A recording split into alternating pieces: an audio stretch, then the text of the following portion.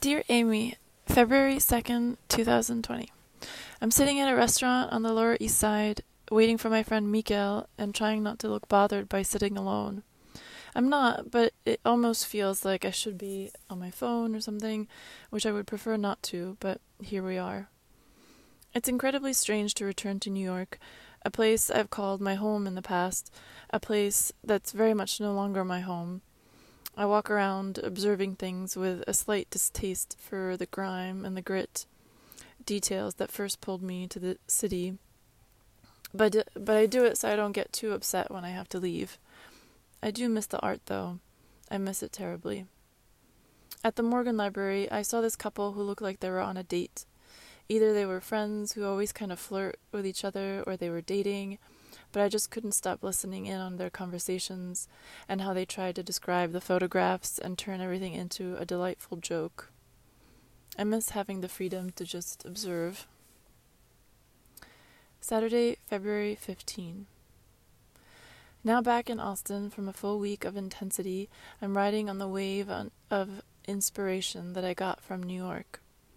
So at the Morgan Library, I saw an exhibition with Duane Michals, who was active in the 60s and still is. I suppose he's mostly famous for pairing photography with text. Usually they are brief little stories or observations, often written in a kind of nonsensical or whimsical tone, but also with quite a lot of sincerity. And I didn't know that he's queer, and he incorporates the word queer in his work and plays around with its meaning, which I really love. This letter will accompany a picture of one of his photographs. I also went to a reading at McNally Jackson with Vivian Gornick and Alexandra Schwartz. And Gornick is just such a joy to listen to. She's so wise and funny, and she had this incredibly compelling way of talking about literature because she's been writing for so long that really I would buy any book that she would recommend. And I did. I bought Natalia Ginsburg's Family Lexicon, and I bought Gornick's memoir, Fierce Attachments. I've come to really love and enjoy older women, just kind of listening to their wisdom and to their experiences. I also listened to an interview recently with Jane Fonda, and it's incredible to hear how much lust for life she still has at the age of 82. In New York, I also went to see Sophie Kell's show at the Paula Cooper Gallery and Kim Gordon at the 303 Gallery. Both were incredibly interesting and inspiring. At times, I've been so obsessed with Sophie Kell. That's, I guess, another letter or two. So, Amy, I'm writing this with a lot of lust for life at the moment, but perhaps mainly just lust for art, and maybe that's the same thing. I'm thinking of you, and I miss you. I'm so curious to hear about your thoughts on India, and I really appreciate how aware you are of the stereotypes we put on people and places.